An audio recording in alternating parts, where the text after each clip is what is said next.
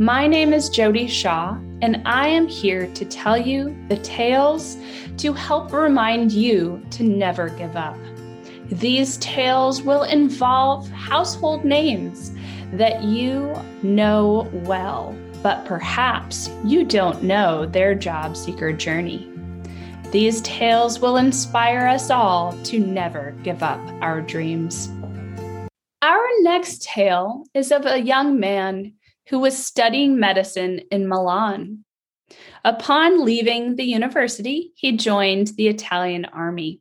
He started working at a military hospital in Verona.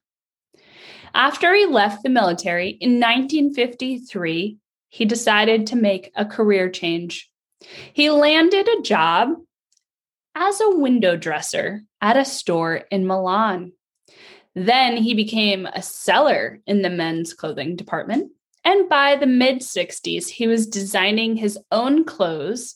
And in 1975, he decided to start his own company. By following his creative passion and talent, he would become one of the most successful fashion designers in the world, Giorgio Armani.